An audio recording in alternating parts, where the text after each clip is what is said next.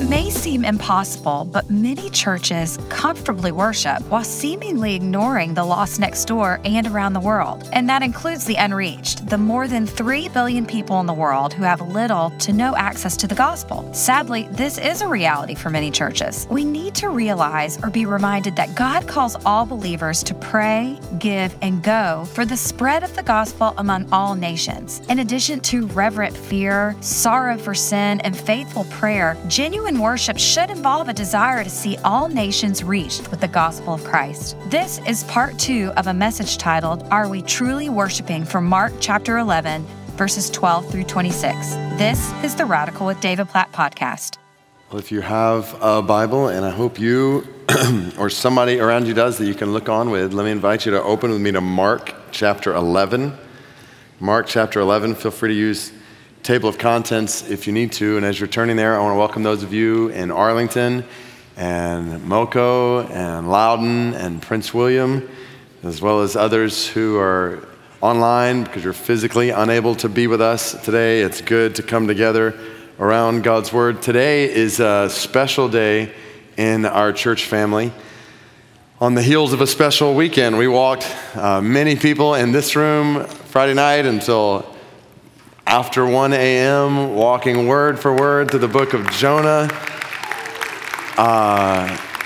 Late into the night, as we prayed for, learned about, gave to the persecuted church around the world, specifically in Iran. All of that leading to today, which is what I often call an Acts 13 day in our church. So I'm going to put this passage up on the screen. It's not in Mark 11, but from Acts 13 to explain what I mean, just to give you a picture. Acts 13, verse 1 says, There were in the church at Antioch prophets and teachers. It lists some of their names: Barnabas, Simeon, who was called Niger, Lucius of Cyrene, Manaen, a lifelong friend of Herod the Tetrarch, and Saul.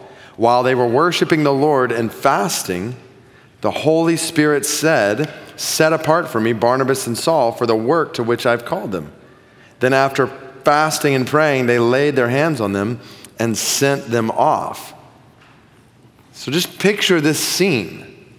The church is worshiping together at Antioch, and while they're worshiping, the Holy Spirit speaks in the worship gathering and says, Set apart for me 2 people, Barnabas and Saul, for work that I'm calling them to, specifically to go and spread the gospel where it had not yet gone.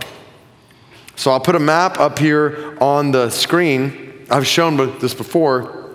That represents the places where the gospel had gone by this point. So Antioch is way over here on the map, and there's a little bit of yellow around Antioch. Then there's a tiny bit of yellow. I mean, you can barely even see it on the map. I'll try to zoom it in. A tiny little bit of yellow around Jerusalem. And there's a tiny little bit of yellow around Rome. That yellow represents regions that were known to contain Christians at that time in Acts 13. Everywhere else, the gospel had not even gone. And on this day in Antioch, the Holy Spirit speaks and says, Set apart for me Saul and Barnabas to go out from here. And they end up, in the days to come, going all throughout this region, taking the gospel where it had not yet gone, as a result of what happened in worship on this day in Acts 13. So that leads to another map that I've also shown before. It's a map of the world today, and hopefully many of you could explain this map to me, but just in case you're new to NBC or you just need a reminder, the places on this map that are green are reached with the gospel. So these places obviously doesn't mean everybody in the green is a follower of Jesus. We know that. We live in the green, and not everybody's a follower of Jesus in Metro DC, but there are disciples who have been made and churches that have been planted in the green, which means people have access to the gospel in the green. In all these places, people have access to Christians and churches that are proclaiming the gospel. They're reached. The yellow areas on this map are less reached by the gospel, which means there's less gospel presence, less gospel access there. And you might look at this from 2 particular directions. Either In some of these yellow places, the gospel used to be very prevalent there, but it's waned in presence since then. Think parts of Europe, where there's less gospel access now than there was, say, 100 years ago.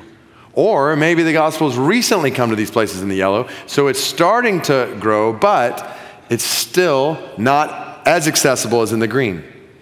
Then that leads to the red. The red places in the world are places where there is little to no access to the gospel. Which means not just that people are lost there, people are just as lost in green places as they are in red places, apart from God in sin. The picture in the red is they don't have Christians or churches there to share the gospel with them. So the likelihood is, if you're born in the red, and there's about 3 billion people in this area, practically what it means if you live there is that you'll be born, you'll live, and you'll die, and the likelihood is you'll never hear the gospel. You'll never even hear it. Now, I've been using that term multiple times already, gospel. I know some of you are visiting or you're exploring Christianity. Let me give you just a quick definition for gospel. The word literally means good news. It's the greatest news in the world, that though all of us have sinned against God and are separated from God by our sin and deserve eternal judgment when we die because of our sin against God, God loves us. God has come to us in the person of Jesus, who's lived a life with no sin, and then even though he had no sin for which to die, he chose to die on a cross to pay the price for our sin. Amen. And then 3 days later, he rose from the grave in victory over sin and death, so that anyone, anywhere on this whole map, anyone who turns from their sin and trusts in Jesus will be forgiven of all their sin and restored to relationship with God for all of eternity. Amen. That's the gospel. That's the good news. The problem is, for 3 billion people, they've never even heard it. And the Bible's clear, and we've talked about this before. If you want to dive in deeper, just search somewhere online, like what happens to people who never hear the gospel, and then put my name in there, and you'll see all kinds of stuff there where we've walked through the Word, and we've seen that people can't believe in Jesus for the forgiveness of their sins if they don't hear about Jesus, the truth about Jesus. And if they don't hear the truth about Jesus, then they can't be saved from their sin, which means, now let this soak in, we're talking then about 3 billion people in the world right now who are on a road that leads to an eternal hell unless somebody shares the gospel with them. It's not that they've heard it and rejected it. They've not even heard it, and they don't have access to it unless somebody goes from green areas or yellow areas to the red areas. Then they'll die and go to an eternal hell without even hearing the gospel. So, this is why we set aside days in our church family to pray and to say, God, are you calling any of us from the green here to go to the red? Now, I should step back a minute before even getting to that picture and point out what I hope is obvious, because we say it to each other at the end of every single one of our gatherings. Jesus has commanded all of us to be a part of getting the gospel to all of the nations. Right? This is how we send one another out every week. Go and make disciples of all the nations. This is our purpose as a church. This is the purpose of our lives as followers of Jesus, to make disciples of all the nations, which means, so follow this if you're taking notes, God calls all of us to pray intentionally and specifically for the spread of the gospel to all nations. Like, if this is our purpose as a church, this is our purpose as followers of Jesus, then this is what we pray for. Intentionally. I use that word because, well, if or when we pray, we pretty naturally pray for ourselves or for things we see right around us. But God calls us to intentionally pray for people far from us. And that's got to take some intent. You don't accidentally pray for Azerbaijan. That's intentional. These red areas are filled with people who have no one praying to the one true God for them. And God calls us to stand in the gap for them.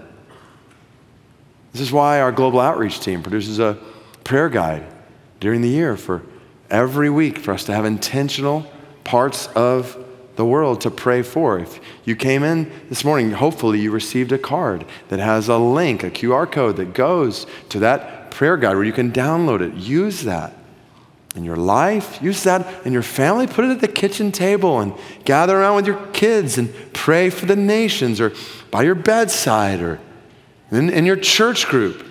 Pray intentionally. I've mentioned before the Unreached of the Day app from Joshua Project. If you do not have that app on your phone, then you have official permission from the pastor to pull out your phone right now and download Unreached of the Day. Like, this is a way where you can pray not just intentionally, but specifically. You can get a notification coming to you once a day that just pray for this unreached people group. Today's is the Mara people of Yemen. Over 100,000 of them, hardly any followers of Jesus among them, tells you information about them. Like, why would you not spend 60 seconds of your day praying for an unreached people group? As a person who has been left on the planet to make disciples of all the nations, God calls all of us to pray intentionally and specifically for the spread of the gospel to all nations. Use the Pray the Word podcast every day, 5 minutes. And in that, almost every day, we pray for one of these unreached people groups. God calls all of us to do this. And God calls all of us to give gladly and sacrificially for the spread of the gospel to all nations. What if God actually wants his love to spread to all the nations of the world? Might he give his people unprecedented wealth in the history of the world to help make that possible? It's exactly what he's done. But we've talked about this before. Followers of Jesus in our country, we obviously spend most of our money on ourselves. We give some of our money to churches or ministries. But then most of that money in churches we spend on making church comfortable for ourselves. And then a small percentage of what we give in the church we then give to causes around the world, what we call missions. But we've done the research. Even the small percentage that's given to missions by churches in America, the small percentage that's given to missions, about 99% of it goes to green places on this map. To parts of Latin America and Sub-Saharan Africa and Europe. And I'm not saying there's not need for ministry in those places. Surely there is. But we're fooling ourselves if we think we're giving for the spread of the gospel among all the nations when we're actually ignoring the nations that most need the gospel in our giving. Amen. God has called us to give gladly, like people who have the gospel, the greatest news in the world. Certainly we don't need to be cajoled into giving toward this. This is just like, yes, I want to give as much as possible, sacrificially, to make sacrifices, to get the gospel to people who don't have access to it. God calls all of us to give like that, to pray like that. And God calls all of us to go willingly and urgently for the spread of the gospel to all nations. Willingly? And this is what it means to be a follower of Jesus. We live for this, to make disciples of all the nations. And urgently knowing we've got a little bit of time here on this planet, a mist. And those 3 billion people have a little bit of time too. They're not guaranteed tomorrow. We're not guaranteed tomorrow. Let's make the most of today. So God calls us to go willingly and urgently for the spread of the gospel to all nations, starting, so follow this, right where we live. Like right here in this city. Let me give you a picture. I was so encouraged on Easter Sunday. Leo has been here at NBC for a long time. He had been in a small group with the same group of believers for a long time. One day, he looked around his neighborhood and said, I need to share the gospel right where I live. So he started a Bible study in his neighborhood. He started praying for his neighbors, inviting them to come. One day, he was out on a walk in his neighborhood, and God told him, you need to invite Reed, one of his neighbors. And for certain reasons, Leo was kind of nervous to invite Reed. And so he's on his walk, and he told God, okay, if you want me to invite Reed, then bring him out of his house. Little did Leo know that at that moment, Reed was having a personal crisis in his own life, sitting at his kitchen table. And he decided to walk outside just as Leo was coming down the street. So Leo started talking to him, invited him to Bible study. Reed, to Leo's shock and surprise, said yes. And long story short, Reed was baptized on Easter Sunday with Leo standing right beside him. Amen. This is what we do. We go and make disciples starting right where we live. This is not, okay, either make disciples in your neighborhood or make disciples of the nations. You got to choose. I know. It's not either or, it's both and. We make disciples of the nations starting right here and then wherever God may lead us. And if God leads us to stay in the same house in the same neighborhood, then we stay in the same house in the same neighborhood. And make disciples of the nations from there. Or if God leads us to leave here, then we leave here to make disciples of the nations in other places. And maybe he'll lead us to go somewhere short term for a week or two, spread the gospel somewhere else. This is awesome. Like Paul, who was sent out in Acts chapter 13, it would take him months to sail from one place to another on a boat. And the boat didn't always make it there in one piece. He never could have dreamed a machine that would pick you up and carry you through the air anywhere in the world and place you down within a day. He couldn't have imagined air travel, that we have the opportunity to go short term to places around the world. We can go to the red tomorrow. Or what we call midterm. So instead of for a week or two, maybe for a month or two, or for a year or two. So high school or college students, or professionals who have flexibility for where they work, retirees, to go and spend some extended time in the red, where the gospel hasn't gone. To every student within the sound of my voice, seriously consider between the time you graduate high school and the time you finish college and move on to any kind of career, spending at least a summer, if not a semester or a year or two, going somewhere to the red. You have a unique opportunity to do that. If you are still in high school or middle school or elementary school, plan for that. Parents, help your children plan for that. All the way to retirees. People in our country go from the north down to the south in the winter to play golf. Why not go from the green and the red to spread the gospel? What's a better use of your life? Amen. Especially in the years when you're preparing to see your Savior's face. What do you want to say when you stand before him? Check out that par on that course, or check out these people who've heard the gospel. Amen. What's the fruit of your life going to be about?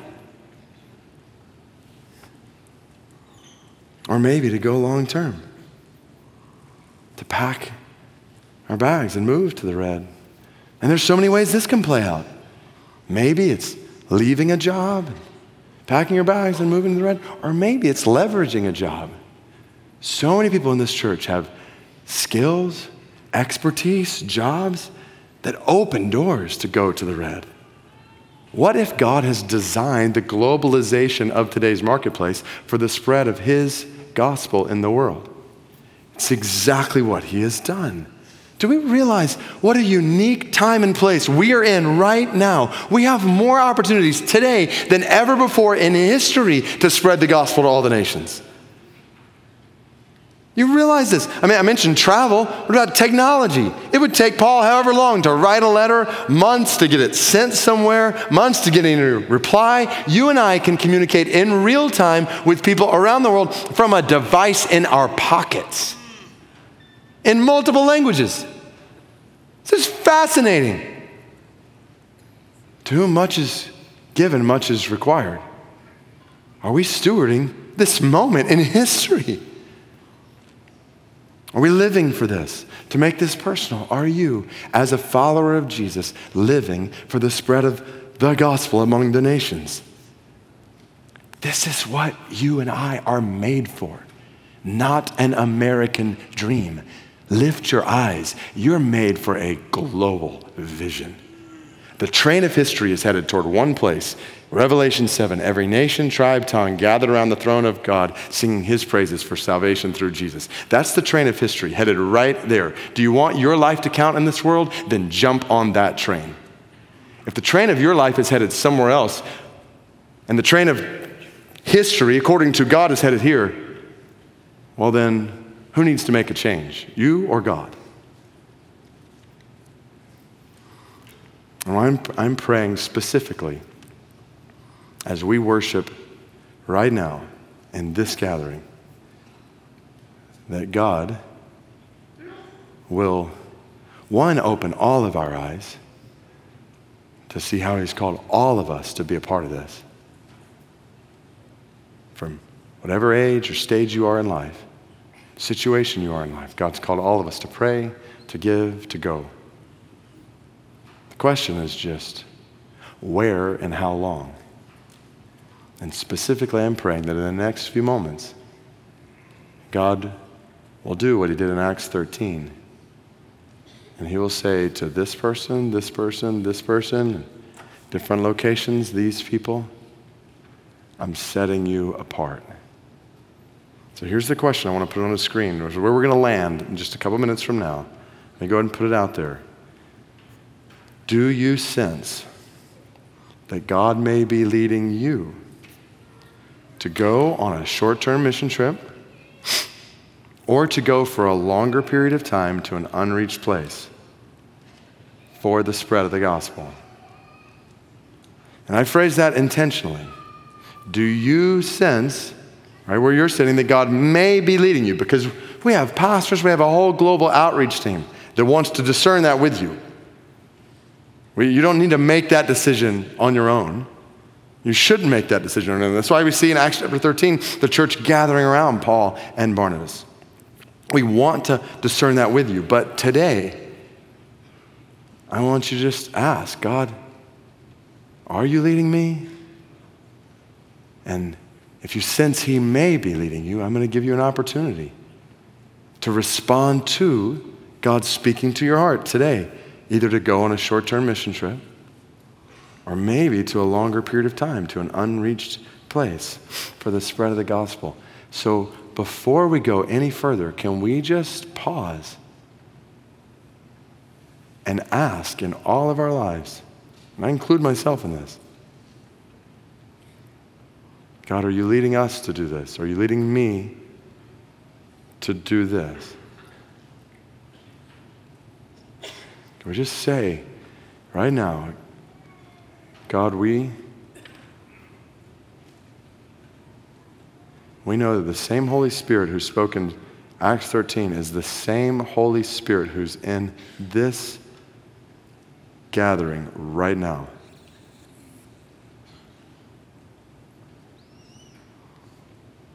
And so we just lay our lives on the table before you. You're the Lord of our lives. Are you leading any of us to go in any of these ways? We pray that you would speak to us now and you would give us humility and courage. Humility to hear and courage to respond. In Jesus' name, may it be so. Amen. And obviously, I would not want you to go anywhere based on something I've said. So, God's Word, Mark chapter 11. We were in this text last week where Jesus is turning over tables in the temple. I want to show you today the place in this passage where most people miss the point of the passage. Look at it with me. Mark chapter 11, verse 15. They came to Jerusalem, the disciples and Jesus entered the temple and began to drive out those who sold and those who bought in the temple. And he overturned the tables of the money changers and the seats of those who sold pigeons. And he would not allow anyone to carry anything through the temple. And he was teaching them and saying, "Is it not written, My house shall be called a house of prayer for all the nations, but you have made it a den of robbers. So last week, I tried to show how this was a people who had all the trappings of religion and worship, but they were missing the point. They were missing God. Specifically, they were missing 3 elements of true worship. 1, they were missing fear, reverence, and awe before God. 2, they were missing confession and sorrow over sin before God. And 3rd, they were missing faithful and forgiving prayer to God. And now this week, I want to show you one more element of true worship that they were missing. They had crowds of people, they had the Word of God, they had worship, they had all kinds of religious activity, but they were missing love for all nations. Picture this scene. Jesus turning over tables. You can only imagine the tension in the temple. Jesus is flipping over tables, and everybody waits to hear what he says. And the words he speaks, he says, my house shall be called a house of prayer for all the nations. And it's a quote.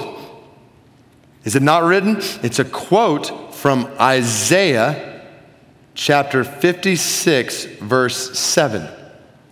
So I want to put up here on the screen, you can turn back to it if you want, Isaiah chapter 56. I want to read the whole verse 7 and actually the verse before it, verse 6, to get the context. Because in Isaiah 56, God is telling his people how much he loves not just the people of Israel, but all the peoples of the world, all the nations. And how God specifically invites all the peoples of the world outside of Israel to come to his house, to his temple, to see and behold and enjoy him and all of his glory. Listen to this language in Isaiah 56, verse 6. The foreigners, so people outside the people of Israel, who join themselves to the Lord, to me, to minister to him, to love the name of the Lord, and to be his servants, everyone who keeps the Sabbath and does not profane it, holds fast my covenant. These foreigners I will bring to my holy mountain. It's where the temple is. Make them joyful in my house of prayer in the temple. Their burnt offerings and their sacrifices will be accepted on my altar. For, here it is, my house shall be called a house of prayer for all peoples. God wanted the nations to see and enjoy his glory in the temple. All the nations, not just the people of Israel.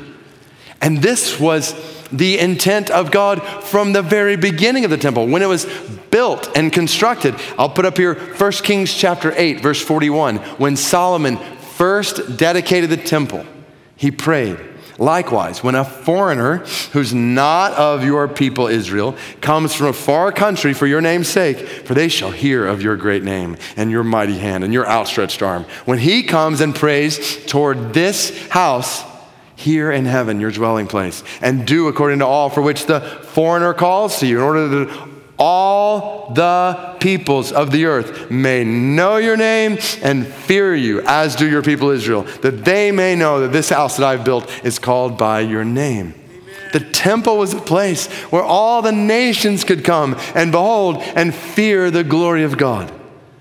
So the question is, why, when Jesus overturns these tables, he could have quoted from multiple places in the Old Testament that talked about this is a house of prayer. Why did he choose Isaiah chapter 56, verse 7, that talks about a house of prayer for all the nations? Why? Well, I'm glad you asked. Here's why.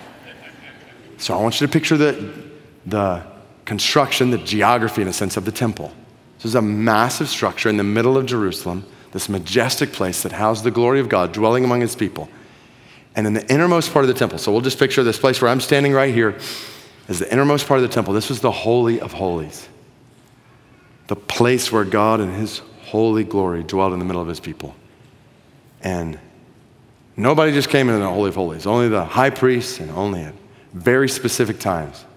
And he'd come in, they would have bells wrapped around bells attached to his clothes, a rope wrapped around his ankle so that when he went into the Holy of Holies, they could hear him moving around, and if the sound of the bells stopped, they would know he had stopped and been struck down. They had a rope that they could pull him out because he'd been struck down dead in the presence of God and his holiness.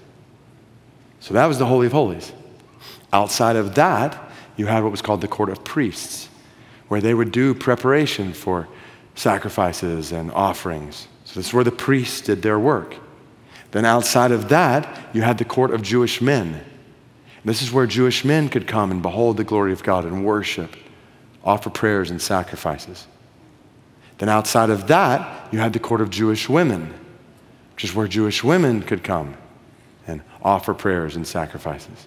And obviously you're seeing, as you progress out, more and more people can come and see and behold and be a part of worship with the glory of God. Well, outside of the court of Jewish women, you had the court of the Gentiles. And this is the place where the nations could come and offer prayers and sacrifices and behold the glory of God. So let's ask the question, when people decided to set up tables to exchange money and make bank and sell offerings, where do you think they decided to set up their tables? Do you think they set them up in the Holy of Holies? Well, certainly not there. The court of priests? No. Court of Jewish men? No. Court of Jewish women? No. They'd set up all their stuff for their worship in the court of the Gentiles.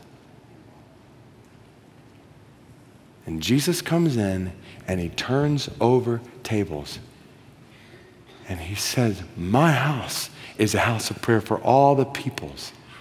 And what was happening? Don't miss it. The people of God were conducting their worship in a way that was comfortable for them and ignored the nations. Can I say that one more time? They were conducting their worship in a way that was comfortable for them and ignored the nations who needed to see the glory of God. They had basically said, we're going to worship God our way and this is no exaggeration, let the nations go to hell. Is that possible for the people of God today to conduct our worship in a way that is comfortable for us while we ignore the nations? In a way that we go on with all kinds of activity while the nations go to hell. This is what we have done. God, open our eyes to a whole picture. We've seen it. Look at the data. We spend most of our resources on ourselves.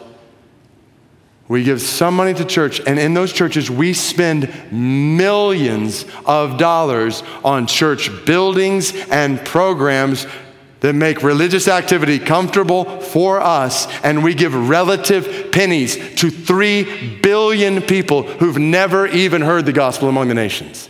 Great.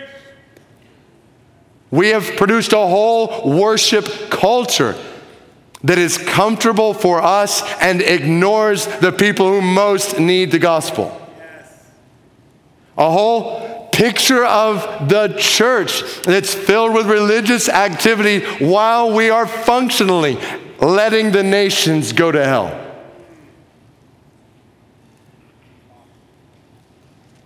They were missing love for the nations. And Jesus comes in, he turns over tables, and he shouts, my house is a house of prayer for all the peoples. Now make the connection. We talked about this last week.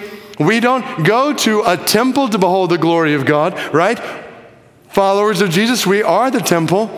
The Holy Spirit dwells in us. So now It's not about the nations coming to see the glory of God in the temple. What does Jesus say? You will receive power when the Holy Spirit comes upon you.